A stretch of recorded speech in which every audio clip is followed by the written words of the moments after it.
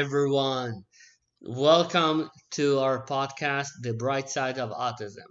Today's topic is understanding hyperlexia, signs, diagnosis, and treatment. In this episode, we will explore the fascinating world of hyperlexia, a unique condition characterized by advanced reading abilities in young children, often um, goes together by challenges in communication and social interaction. Join us as we unravel the very fascinating subject of hyperlexia, its signs, methods of diagnosis, and available treatment options. So, what is hyperlexia? Hyperlexia is a neurological condition where children display an early impressive ability to read beyond their chronological age, usually before the age of 5. If we discuss this matter, we need to separate it to two types. Type 1 of hyperlexia is associated with autism spectrum disorder or ASD, and the second type is a development language disorder. We will talk about what makes each type different, and one of them is this. Type 1 that goes with ASD, most people will be under the impression that because their child is autistic, it is very common that they will know how to read and write very early and not be able to talk. So when a child comes to a clinic, they might see, oh, your child can read and write, but he can't speak, so he's probably autistic, and ignore the part of hyperlexia. The second type, when it's development delay or development language disorder, is showing different abilities in the scale where the speech therapist is looking at where your child is in his language abilities. And that might cause the child to be diagnosed as developmental language disorder while he has the other condition, the hyperlexia.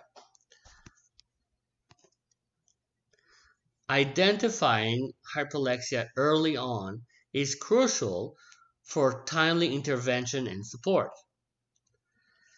So, as anything else that is connected to child development, any early intervention is better than do it later on. Why? Because you might think that your child knows how to read at the age of 4 or 5 and he's a genius, and you didn't diagnose him with autism or language delay, and he or she have that issue.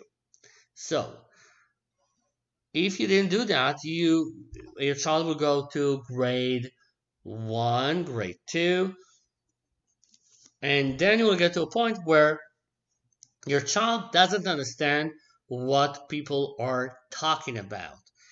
Because what we're talking about right now is your child is able to read, able to complete letters to make the word complete because he is building a category. So for example, let's think about the word cat, C-A-T. So a therapist might show the child the word cat with the picture cat, and the child will be able to do C-A-T, completing the A if it's not there, or the C if it's not there, or the T if it's not there. And then you think, wow, the child knows how to read. But he doesn't. He actually, because of the hyperlexia, he's able to show you those things, but it's an empty shell. The child doesn't really know it, and when the teacher will ask question of WH questions or yes and no questions, it will be much more hard for the child. That this is something that a child with age 5, for example, yes and no question, the child will be able to answer. For example, Let's say the cat went to the pond. Did the cat went to the pond? The child needs to say yes or no.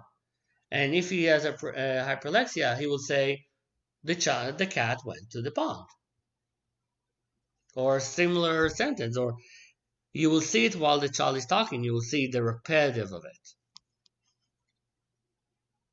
because the child struggles with verbal communication, social interaction, and language comprehension. So those are some of the red flags that parents, teachers, and caregivers should be aware um, of when we are talking about facilitating early identification or intervention. So, if a child has those signs, what should we do? You should know that to diagnose this issue, we actually need to consult not one professional but three professionals. We need to talk to a speech pathologist, a psychologist, and a medical professional to diagnose those things. Why? Language speech SLP, speech language pathologist, will diagnose his language level. If he's having, does your child has enough vocabulary for his age? Does the child have social communication, understanding of the social communication? Um, those things are done by a speech pathologist. You go to a psychologist to have social interaction diagnosis that the psychologist can make for you and decide. You go to a medical professional or your to make sure that there is no neurological issues that your child might have.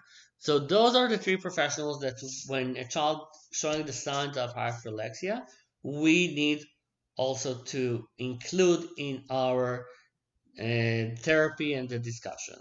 Also, one professional can't really tell you if it's hyperlexia. So, for example, if you have an ABA therapist, they are not qualified to do that, or BCBA, they are not qualified.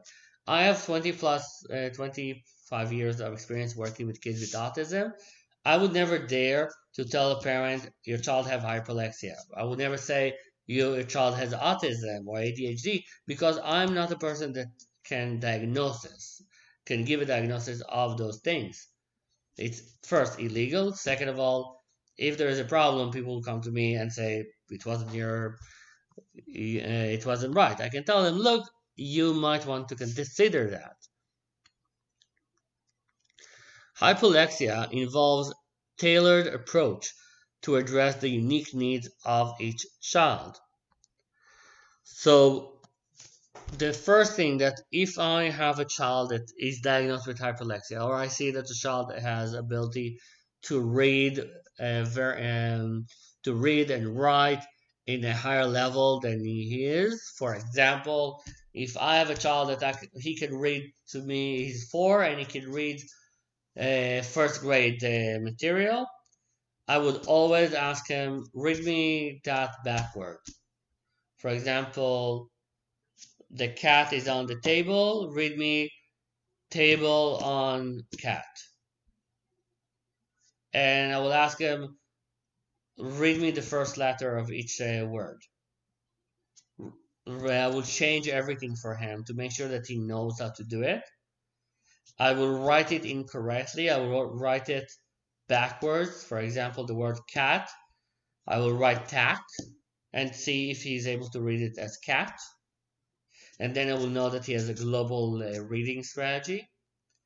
I want to see, as a therapist, I really want to see how the child reads and then add it to his toolbox, because then the child can actually show me what they know and what they don't know.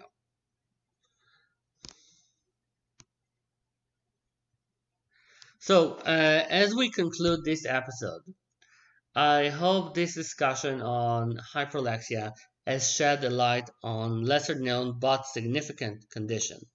By understanding the sign, diagnosis, and treatment options, we can better support children with hyperlexia and their families. Early intervention and personalized support can make a profound difference in their lives, helping them navigate the challenges and capitalize on their remarkable abilities. Thank you for joining us on the enlightening journey to comprehend hyperlexia and its impact on your young child. If you find this episode informative, be sure to subscribe to our podcast for more valuable insight on various development and neurological conditions. I look forward to having you join us next time. Thank you and have a good day.